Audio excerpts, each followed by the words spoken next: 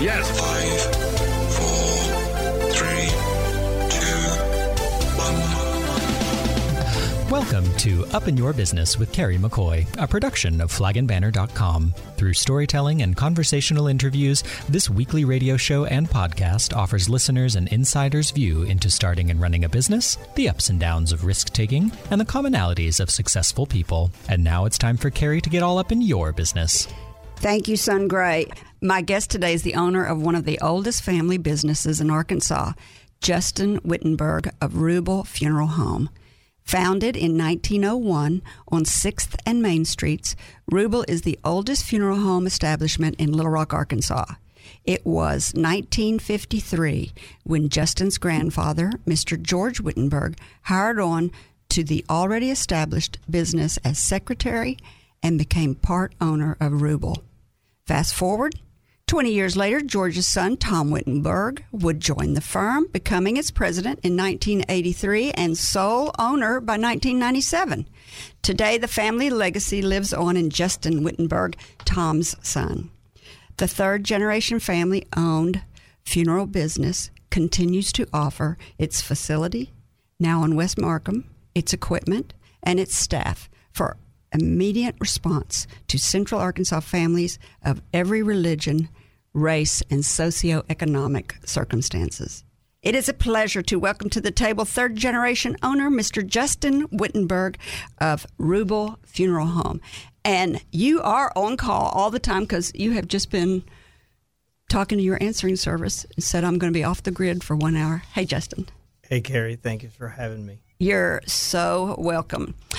So, Rubel Funeral Home, when I'm researching it a little bit, who is Rubel? I couldn't figure out why it's called Rubel Funeral Home. Mr. Rubel started Rubel Funeral Home in 1901 at 6th and Main, like you pointed out. From what I understand, he was a furniture maker.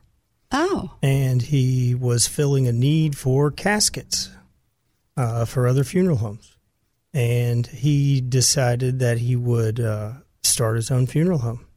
And when he only had one daughter, Catherine, who didn't want to take the business over. The furniture business? The funeral? The funeral home. Building the casket business. Right. Her husband, Walter Limer, who was a prominent banker here in town at the time, inherited the funeral home.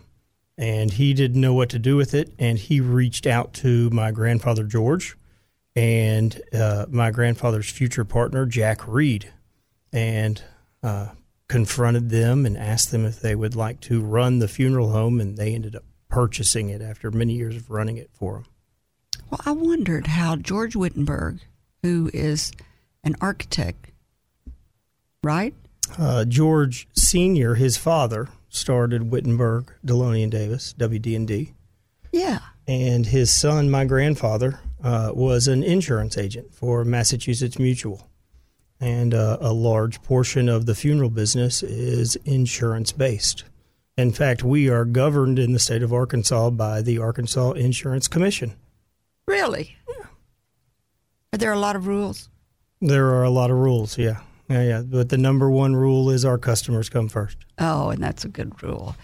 How much competition do you have? How many other funeral homes are there? There's Drummond, yours.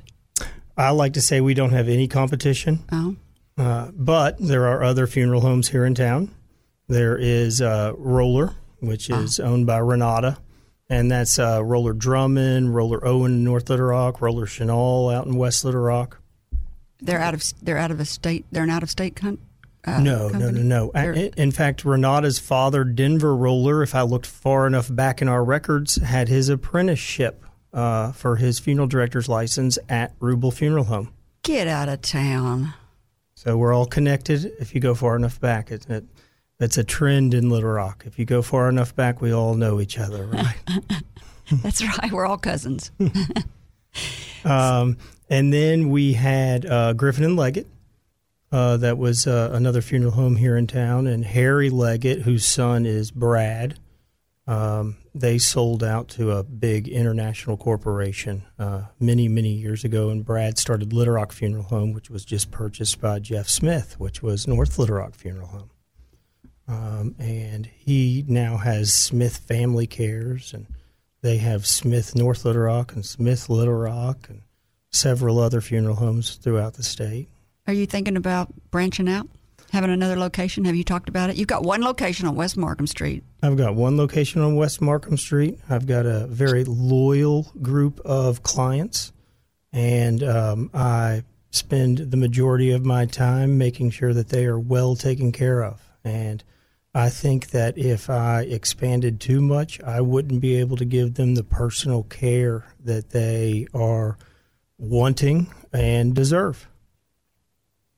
Did you think you would always go into, so your grandfather started it or bought it from the Mr. Rubel, and then your father went into the business and ended up being the sole owner. And did you always think, I'm going to grow up and go into this business too, or did you think I was going to do something else? It's funny, my knee-jerk reaction would be no. I didn't always think I was going to be in this business, but my dad showed me a drawing one day. I was in kindergarten at the cathedral school, and they had us draw what we wanted to be when we grew up, and it was stick figures carrying a little casket, and it said, I want to grow up and be like my dad. So I would say yes at that point. Now, did my education and my immediate future reflect that? No, not at all. I went to Hendrix, got a chemistry degree, was going to be a dentist. And that's a caring job too, though.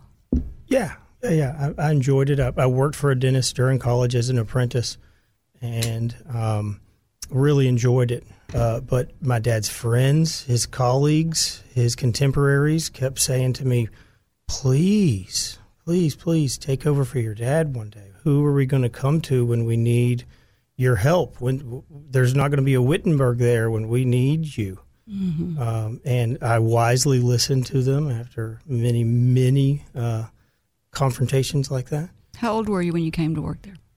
It was in 2007, so I was 27 years old. So what had you been doing from college to 27? I had driven an ambulance in Denver, Colorado. Oh, really? Quite the adventure. So have you got an EMT license, I guess it's called, certification? Yeah, I did that in college as a elective at Hendrix. I could, take PE or get an EMT license. So I went to Conway Regional 2 nights a week and ended up with an EMT basic license, and then decided to go on an adventure. To Colorado? Yeah, why not, right? Because you like to snow ski, probably. Yes, I love it, actually. And then after that, I came back and worked for Willis Smith & Associates and appraised real estate. And got to see the bubble grow and then burst. And the Little Rock real estate market bubble? Yeah, it did. Yeah. And Willis was a great guy, and Beck Kaiser, they were partners, and they were my employers at that point, and what a great experience. Are there any other Wittenbergs working in the business? No. Dad's retired. Sisters are full-time moms with careers of their own, so they both are doubled up on. I don't see how they do it. I don't think they get any sleep. Probably not. Right. What does a person need, like, from within to be a good funeral director? Do you call yourself a funeral director? Mm-hmm. Yeah, definitely. That's our title. What does a person need from within to do that well, you think? Because not just anybody could do that. Right. I would say the best way to draw on what a person needs to do that well is to look at my employees, because I can see what it actually takes by looking out rather than in. Sometimes it's difficult to look in, and introspection is a difficult thing, I think, for people. So I look at my employees, and I've got one employee who's been doing this his entire life, and he is devoted endlessly to the deceased and their families. And then I've got another employee who was a great friend of mine through playing soccer at Burns Park, and he had experience close in his family with death, and I could see that he was having a hard time with it. He was struggling with it, but he wanted to know more, and so we started talking after our games, and I offered him a job, and Oh, my goodness. He is the most compassionate person when it comes to dealing with the families.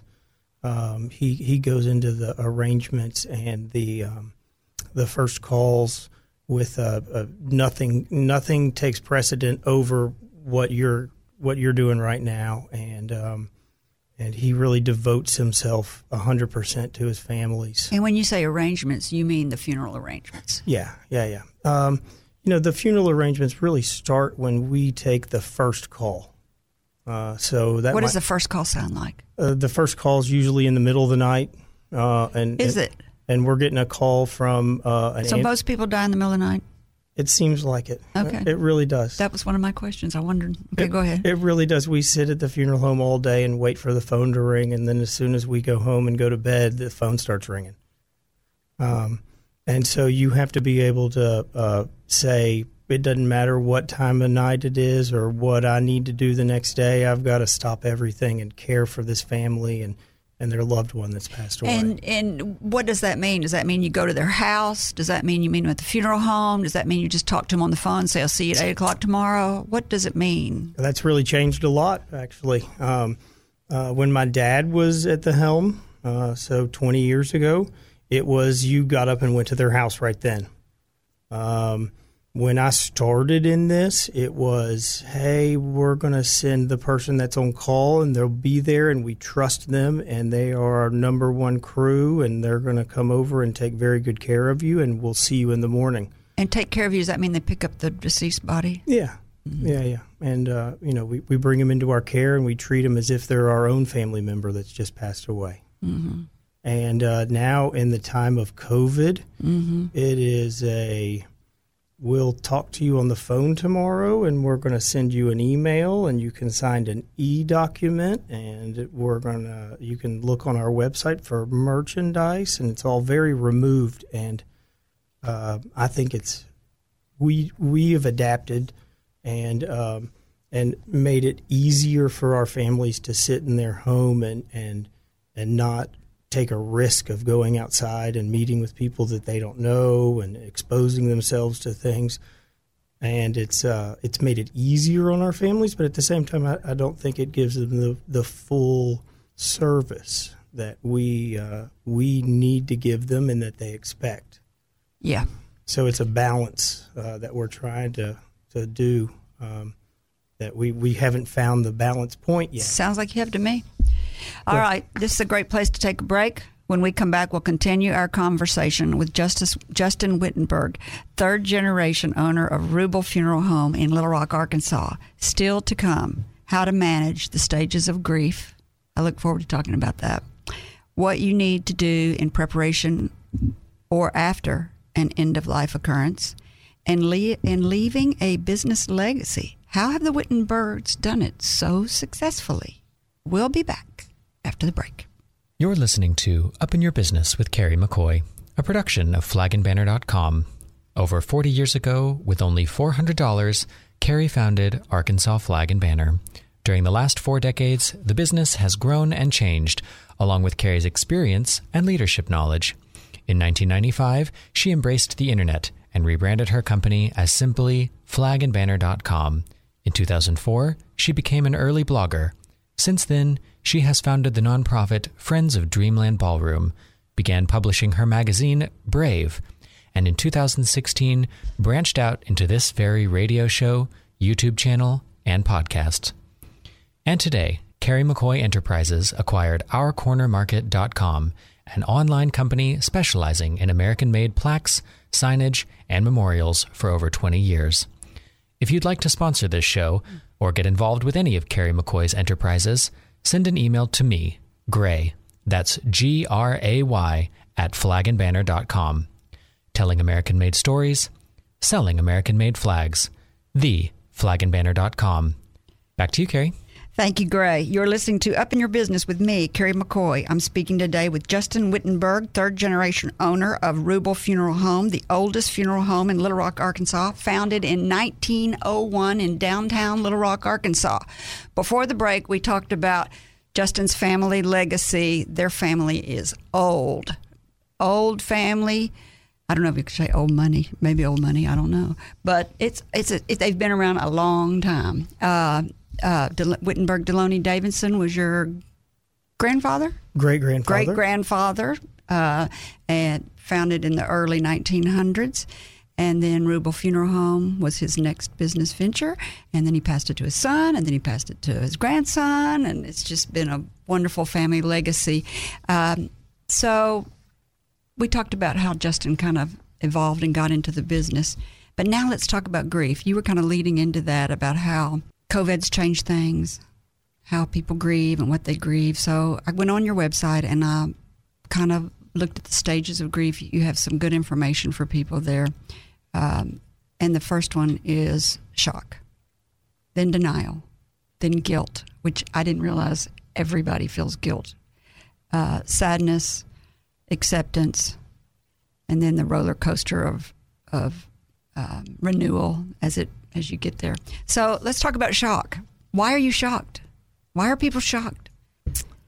They're just never ready for it, even when you see it coming? Yeah, I think that there's no way to totally prepare for your family member, the person you've been in love with for 40 years, passing away.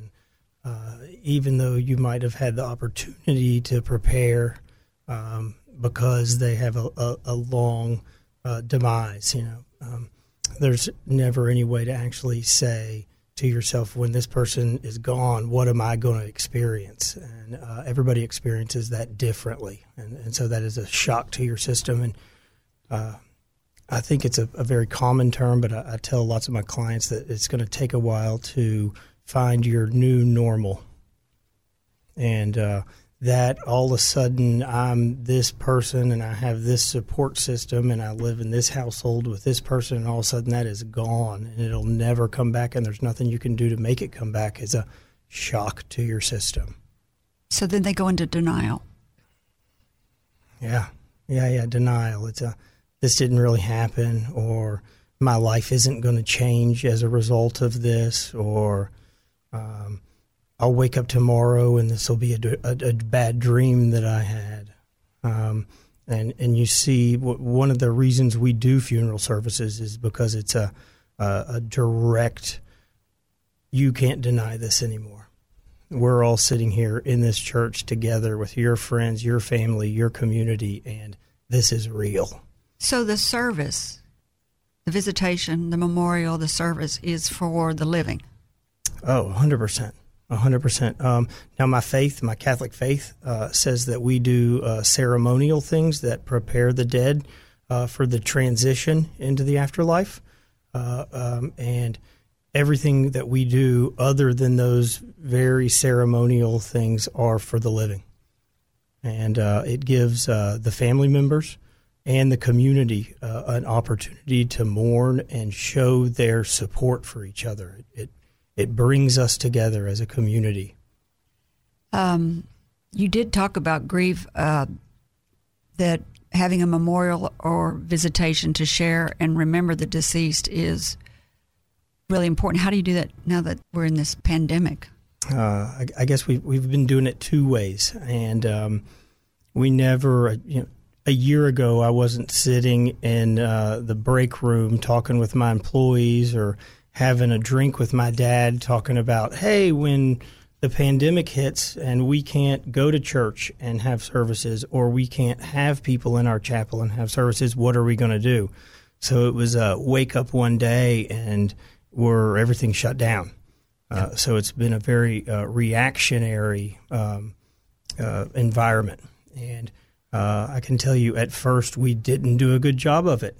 We told our clients one thing: hey, we'll take care of the immediate needs, and when they open everything back up, we'll have a service.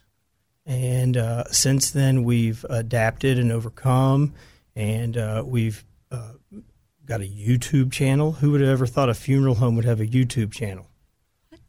What? And what do you do with the YouTube channel? We live stream the services.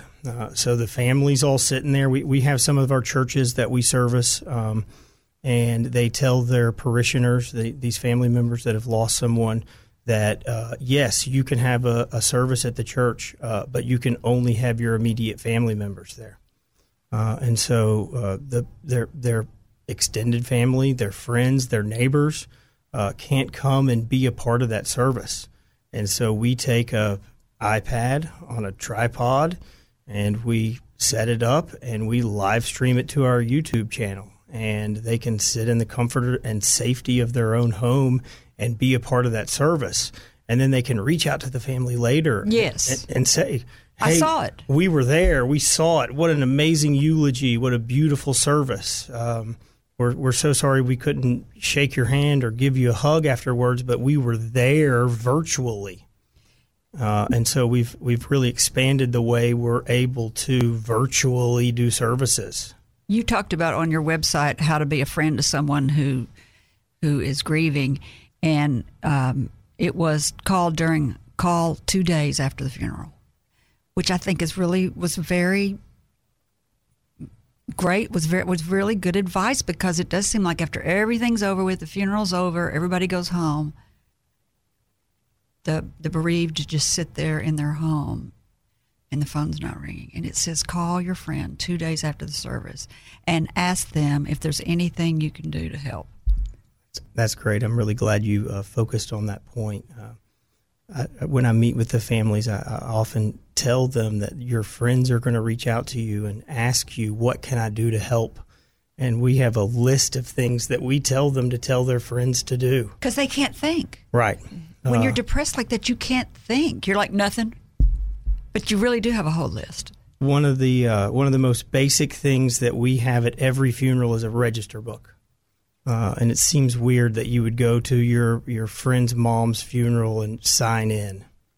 But I have had many clients that come to me afterwards, and they're meeting me for a follow-up, and they're disgruntled because their business partner of 40 years didn't even show up for their mom's funeral.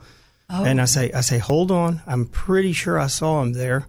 Let's look back through the register book, and there, sure enough, there's their signature. And they go, oh, my goodness, I can't believe it. I just didn't have any idea. I forgot that we had that conversation. And you get this tunnel vision, and everything's clouded, and you really don't know what's going on. And so that whole point of reaching back out to them, you might have been there with them the whole time, but there's so many things going on, and there's so many people coming up to them, and there's and that's all coupled with the grief of the loss. They have no recollection of what's really happened. Yeah. And so reaching back out to them and saying, hey, I know we talked yesterday, but how are you doing today? Yeah. And what can I do now for you? And it's odd to me that people are afraid to mention, I saw you lost your brother. And people are like, oh, I didn't want to mention that. And you're like, no, the bereaved want you to mention the fact. I think people are confused about that. I think if anybody's listening, be sure to mention the fact that you saw they lost a family member and that you're sorry or whatever. Yeah. Just say, I heard about your brother. Boom, that's all you have to say. Yeah, I think people really, they feel like they're going to reopen a wound or bring up a bad subject. Yes. It's a wound that's already open. And by you coming up to them and telling them that you saw and that you're here for them, it helps close the wound. It doesn't reopen it. Exactly. I think a lot of people are confused about that. So the other thing about grief is guilt.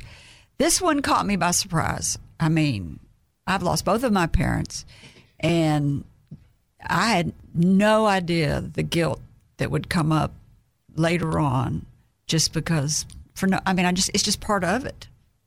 I mean, you could think of anything. You can think of the smallest thing, like, oh, I should have passed them the salt when they asked. I mean, it can really just be almost anything. Right. And I thought that was interesting that you said guilt was a big one. Yeah, I think it's the hardest one. I think that's the one that it goes unresolved for the most amount of time, because usually the guilt is rooted off of some unresolved issue. Maybe you got in an argument, or maybe you had a disagreement, or maybe you hadn't spoken to your sibling in 4 years, and now they've passed away, and you wished you had done this, or you now looking back on it, thought that something should have been done differently, but there's nothing you can do to change that. So how do you get rid of it? What do you tell people? Mine is not that. Mine is I should have done more. Okay, yeah. I should have done more. I should have done more. I should have done more. Right, well, there's nothing more that you can do. And I think that faith has a lot to do with that, overcoming it, that one day, I will see them again and we can resolve this issue, or I know that they loved me and I have faith that they were a good friend or my family member and they would have forgiven me, and I have to forgive myself. Oh, I like that one. They would have forgiven me and I have to forgive myself. Those are pearls of wisdom. So do you think being a funeral director makes it easier or harder to be religious with all you see, with all you do? I think it makes it a lot easier. I go into church services and I see some very, very tough situations where someone's passed away from an accident or a self-inflicted wound, and everybody's very, very upset and very hurt. And they get into their church, their home, and their religious leader stands up in front of them and leads them in prayer, and you can feel a calm come over the people. And standing as an outside observer and witnessing this, I think my faith has done nothing but grow through this since 2007. It has really helped me realize that there is a higher being, and that our religious faith is important to not only us individually, but us as a society as a whole. Mm-hmm. Sadness. After the shock, after the denial, after the guilt, well, maybe not after the guilt, but next comes the sadness. Do you warn everybody it's coming? It's coming, and you're just going to have to wallow in it till it passes. Time will heal. What is the advice you can give to somebody who's got so much sadness? It's so difficult. So many people in society suffer from depression already, and then you throw sadness on top of that, and you feel so sorry and helpless. And what can I do to help you? And you try and give them as many resources as are possible. And there are so many resources out there. Oh, my goodness. We give out an aftercare packet, and the largest section of it is grief resources.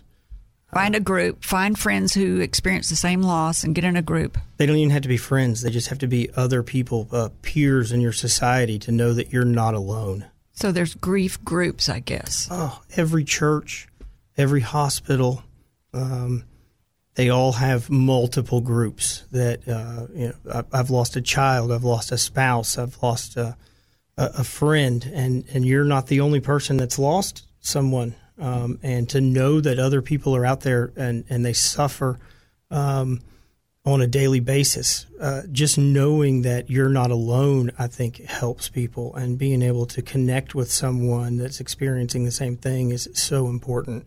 I've got on my phone, if you pull up my Safari, the one thing I've saved is an article from, I think it's been on my phone for 5 years, and it says, "Everyone around you is grieving. Go easy." Oh, that's nice. And I've never closed that page. I opened that article. Somebody sent it to me, and I opened it, and it was like, wow, this really makes sense. Somebody might be rude to you in the line at the grocery store, but it might be because their dad died yesterday, and they are just overcome with grief. Go easy. Mm-hmm. Everybody's lost something. It might have been their dog that they lost. It might have been their cat that they lost. It could have been their son that passed away. Everyone has lost something, and knowing that and being compassionate to people's grief really helps you understand society. And be a better person and not be so mad all the time. Yeah, right. Over silly stuff. You put in there on your website, live a healthy life and exercise, but when you are sad and depressed, you can't get off the couch to go exercise. You can't get off the couch to go fix a meal. I mean, That seems to me like you're moving into the acceptance. Once you start moving into the other level, you talk about acceptance. And I love this thing you said, acceptance is growth, and then they begin to turn their loss into something meaningful. And I just hate it that you have to go through strife in life to grow. But you mentioned that if you get through this and you get to the acceptance, the growth that comes out of it can give new purpose and some meaning to your life, a different way. Definitely. And I think that, that holds true to every aspect of life, right? Mm-hmm. If it's not tough, if you don't have to work for it, it doesn't really have any meaning. You fail over and over again, and then you succeed, and that success is so much greater and so much rewarding because of the failures. Mm-hmm. And that translates directly into grief. You take this loss and you suffer, and you maybe you hit rock bottom, maybe you don't, but you hopefully. Does anybody ever come in and be angry with you? Oh, definitely. They do? Yeah, definitely. And I don't. How can they be angry? You're there. Is they're just trying to find somebody to be mad at? Yeah. They're not angry at us. We've done nothing wrong. We've done nothing to make them mad. But they're mad at the situation they're in. And one of the biggest things I talk with my employees about is don't take anything personal. You might know this person personally, but 90% of the clients that they're going to meet with, they've never met before in their lives. And so if they come in and they're mad at you, it's not because something you did. Yeah. So just sit there and understand that they're upset.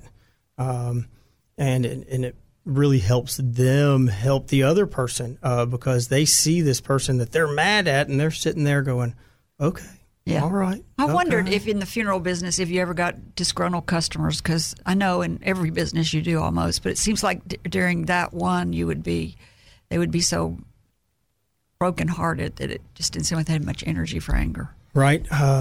So I talk with my employees about how we have one chance to get it right.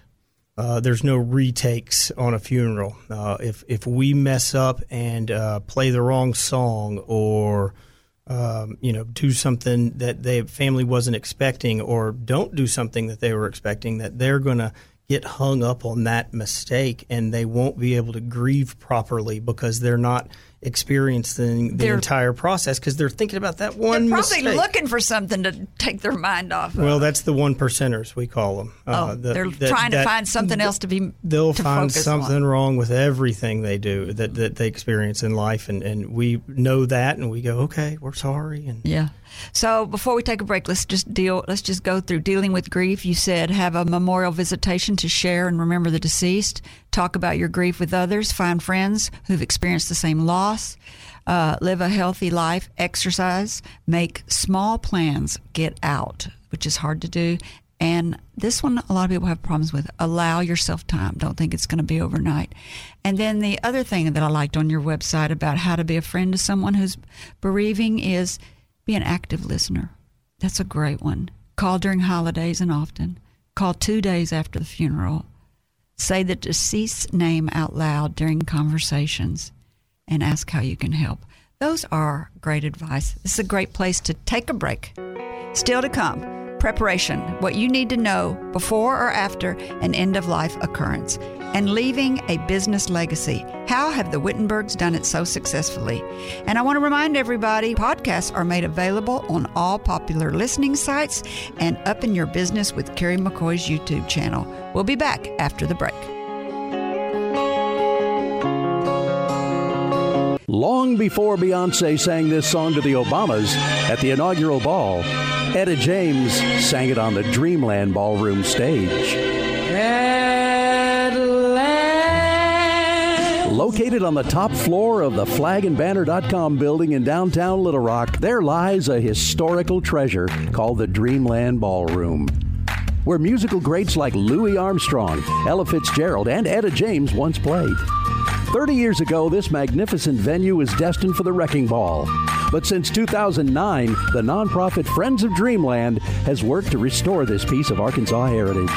They've made it their mission to bring back its history and culture by providing tours, artistic performances, musical education, and cultural outreach. As you walk to the entrance of Dreamland, you'll notice the paver bricks that are engraved with commemorative names and phrases chosen by donors to Dreamland. The Pave the Way fundraiser is an ongoing project of the nonprofit Friends of Dreamland. Paver bricks are available for you to be a part of this restoration project. Visit dreamlandballroom.org to find out how you can contribute. We've got great news from the Dreamland Ballroom. Dancing into Dreamland is back for the 11th year. That's right, 11th annual Dancing into Dreamland happens on February 12th, 2022. They're changing up the formula a bit with a Valentine's Gala right there in the Dreamland Ballroom. Don't worry, all the things you love about the long-standing fundraiser are still in the mix. A real night of revelry in the centenarian structure, culminating around a friendly dance competition. Food, drink, a silent auction. Attendees will have the pleasure of viewing several spectacular dances, and varying genres will fill the night. You'll be able to vote for your favorites via text. It's a very fun evening. Dancing into Dreamland. And not the least important thing is it's a terrific fundraiser for this extraordinary historic venue. A panel of celebrity judges will pick their favorite act, and they'll be awarded a special cash prize. Dancing into Dreamland is back, February 2022. You're listening to Up in Your Business with me, Carrie McCoy. I'm speaking today with Justin Wittenberg, third-generation owner of Rubel Funeral Home, the oldest funeral home in Little Rock, Arkansas, founded in 1901 in downtown Little Rock, Arkansas. Before the break, we talked about grief, being a good friend to someone who's bereaved. So if you missed that, you should go back and listen to it. Great tips. You can also go to Rubel Funeral Home's website, click on their links. You can follow the process. After my father died, hospice gave me a book, told me when you're taking care of someone who's dying and how they pull away and what they begin to do. And I wish I had gotten that before my father passed. They gave it to me afterwards, and I looked back over my father passing, and I thought, oh, that's what he was doing. So that's a nice tip out there, that hospice has this book if you are caring for somebody or you feel like you're going to get there. They can kind of help you with the stages of life, because I couldn't figure out why my dad didn't want to talk to me all the time. It's like he was pulling away from this world, you know. But anyway, let's talk about the process before and after death. Before, what should we all do while we're still living? You should all have the conversation with your family members and tell them what you want when you pass away and what you expect your funeral to look like and what you... What if you don't know? Tell them that. Whatever you want to do? Yeah. Give them permission to make that decision on their own. Have you done that? You're so young. Have you already done that? No. It's strange. I think coming from the inside out, it's kind of like doctors make the worst patients. Mm-hmm. Funeral directors, they give great advice, but they don't listen to their own advice. Mm-hmm. My dad says, y'all do whatever you want. And now he's been a funeral director for 40 plus years. He's got an honorary funeral director's license from the state of Arkansas. He's been a funeral director for so long. And he's always said, I don't care what you do whatever makes you happy. But the fact that he says that to us means that when he passes away, whatever we decide to do, we know that he's happy with. Oh, I see. And the hardest decisions that are made are when family members sit down and I say, okay, where are we going to go now? What are we going to do next? They go, oh, we don't know. We don't want to make a decision that would upset my mother, and then they're left hanging, and we direct them, and that's why we're funeral directors. But they might leave those arrangements with us and think, did I make the right decision? And that's where the guilt stage comes back in on them, even after mm-hmm. they've done their best job to mm-hmm. Support their loved one that's passed away and do what they think was right. They don't know for sure that's what they wanted, and it leaves them with a very bad feeling of, have I done the right thing? So my mother had picked out the funeral home. She wanted to be cremated, and she wanted to be buried in the North Little Rock Veterans Cemetery next to Dad. That made everything so easy for me. Yeah. I mean, so easy for me. Aren't you lucky? I felt so lucky that I didn't have to make any of those decisions, because I probably would have buried her if she hadn't said, "Oh no, I want to be cremated." The easiest funerals that we direct for both myself, my staff, and the families that we are there supporting are the ones that we pull a file out and say, your mom chose this, this, this, and this, and here's her obituary that she wrote, and they go, oh my goodness, we don't have to worry about anything? Writing an obituary is tough. I can imagine. I wrote my grandmother's, and it wasn't easy, but she and I were the best of friends, and so I took joy in it. But I was in the funeral industry, and I got a lot of experience of reading many, many obits, and I could pull from those. But yeah, writing an obit's a very difficult thing. So you should even write your own obit, I guess. Yes. Well, why? They used to let us lay in state. I kind of like that. Why are we not laying in state anymore? Of course you like that. I want to lay in state in the living room. Don't worry, Mother. I'm taking notes. Okay, Rubel Funeral Home. Go to Rubel Funeral. Lying in state. Lying in state at Rubel Funeral Home. And y'all have a big party. We still do have people that lay in state. For how long? I have state rooms. Is that what that means on your website when it says you have how many staterooms? 3. 3, yeah, it said 3 staterooms. I didn't know what that meant. Where the person lays there and their friends come and see them, and they come throughout the day and sign the register book. I have families that still do the what we call old school traditional way. And, all right. And we take their mom and dad to their house. That's what I want. And they just right on the front porch. Just said, I want to be in the dining room. Oh, on the table, like what's her name? Yeah. Mm-hmm. I love it. I think it's amazing. I think it really completes the grieving process. It's a complete acceptance of the fact that this person has passed away and they're now in a better place. And Americans are so weird about dying to me. We have so many different faith directions in our country, and so many different people telling us what we should do and believe, and that it's hard for people to say, I don't care what you want. This is what I want, and this is what makes me happy, and I'm going to do it. How long can you lay in state before you start to smell? Sorry, Weeks. That embalming fluid works. It works, yes. So what if you don't? Why do we use embalming fluid? To preserve. What if you don't? Like my friend, I have a friend who's Jewish. She's probably listening. She doesn't want embalming fluid. She wants to go straight to burial within, I think, 24 hours. It has to be. It's 48. 48 hours. 48, and is she? I would say that she's probably not Orthodox Jewish. She's probably Reformed Jewish. But the Orthodox Jewish faith says that there's no preservation of the body, and they're buried within 48 hours of death. The state of Arkansas Health Department says that if we're not going to do anything to preserve the body, then yes, we have to bury within 48 hours of death. But we don't have to be embalmed to preserve. We can do refrigeration. But you can't lay in state without embalming. I wouldn't suggest it. You have to burn a lot of candles. Oh, God. Justin's grinning. I was about to say, I love this interview all of a sudden. So after someone passes, what happens if it's in your home while under your care? Who do you call? The police. Oh, right. So, and you tell them I've had a non-emergency death.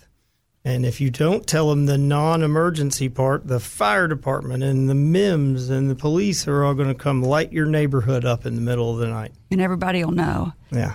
Well, and you're just the shock of the lights and sirens are just overwhelming. Yeah. And so my mother passed away at like 2 o'clock in the morning, in the middle of the night. I waited till morning to call because I just kind of wanted to be with her. And I also thought I didn't want to wake everybody up. It's fine. And so that was okay. I wondered if I was okay to do that. I think it's great. And, it's funny when someone dies in your home, even if they're 95 like Mother, you do kind of feel like, am I doing everything right? Right. Am I doing everything lawfully, the right way? Am I breaking the law? Yeah, that's the big fear. I never thought about that until that happened with Mother. Right. So have the conversation with your mother, and then call the funeral home and have the conversation with them. This is what my mother wants. This is where she is. What do I need to do when she passes away? Okay, well, what if I want to do something else? Can I do that? Yes or no, and we're there to direct you and allow you to grieve in the way that you want to grieve. So everybody should have a funeral home in mind and should have called them and should ask these questions, because I did not do that, and I should have done that. Well, and you get all those questions answered. So there comes another hard part. That's the denial part that we talked about before, and your mother hadn't even died yet. I think it kind of was. But by you calling the funeral home and asking them these questions, that was you accepting that your mother was going to die. And that's a very difficult thing to do. Even if you're ready, even if she's 95, even if she's ready to go, still. You weren't ready. You're sitting here telling me that what you did meant you weren't ready. Oh. Mm-hmm. You think you're ready, but you're still not completing the process, and that's okay. Yeah. So if you're going to make decisions about, I noticed on your website you have, there's religious considerations to think about, which you already talked about. But what about, you offer caskets, vaults, and urns. Caskets for in-ground burial? Right. And vaults are for what the casket goes in. Oh. And it protects the casket. It keeps it from allowing water into the casket, and it keeps the casket from being crushed from the weight of the earth on top of it. Do we care about that? I do. Does everybody get a vault, or do most people? No, definitely not. Some people just put the casket straight in the ground, right? And so it can. And then what about what are those rooms that you go into? Mausoleums. Mausoleums. I didn't see anything on your website about mausoleums. Well, so that's above ground burial, and those are provided by the cemetery. And do you own it? Does Rubel own a cemetery? No, but I inherited a position on the executive board at Roselawn Cemetery when my dad retired, and it is one of the oldest cemeteries, not the oldest, in Little Rock. It's down at 17th and Woodrow. And it's across the street from the Catholic cemetery, which is Calvary Cemetery. A lot of people think they're the same cemetery because there's just 17th Street, Asher, Wright Avenue, whatever name you choose to give it. But we've only got a few minutes left. What is the weirdest request you've ever had? I would say that it was a request my dad received from Craig O'Neill on a prank call. Oh, my God. To embalm his pet turtle that had passed away. It was a prank call? Okay. I was hoping maybe somebody actually followed through. All right. You're working for your family. We're wrapping it up now. I cannot thank you enough. I want to tell everybody that your facility has 4 staterooms on your website. 3 or 4 staterooms? 3. The chapel seats 300. There's an arrangement room. Do you embalm there? Yes. Oh, you do. You embalm there. There's a casket showroom. No casket showroom anymore. We've converted that into a visitation/reception space. It's actually bigger than our chapel, and it's used more often than our chapel. And we have fully catered events with music and live music or recorded music, and we've had open bars there where there's a bartender and people have drinks and they have a great time celebrating the life of their loved one. My favorite. All right. I want to give you a gift. Thank you so much for coming on. You get a U.S. and an Arkansas desk set to put on yours. Do you have one for Rubel Funeral Home? I do not. I love it. I love it. Thank you so much. You're welcome. I thank you so much. I really enjoyed talking to you. I hope everybody's gotten something out of it. It's really been, you're a really laid-back guy. Well, thank you. Thank you for the invite. And, I think I really appreciate you bringing me on your show. I think it's been a very rewarding show for everybody that got to listen.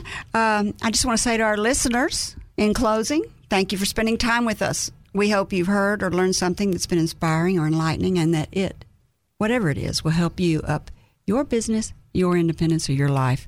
I'm Carrie McCoy, and I'll see you next time on Up in Your Business. Until then, be brave and keep it up. You've been listening to Up in Your Business with Carrie McCoy. If you'd like to sponsor this show or any show, contact me, Gray, that's Gray, at flagandbanner.com. All interviews are recorded and posted the following week. Stay informed of exciting upcoming guests by subscribing to our YouTube channel or podcast wherever you like to listen. Carrie's goal is simple: to help you live the American dream.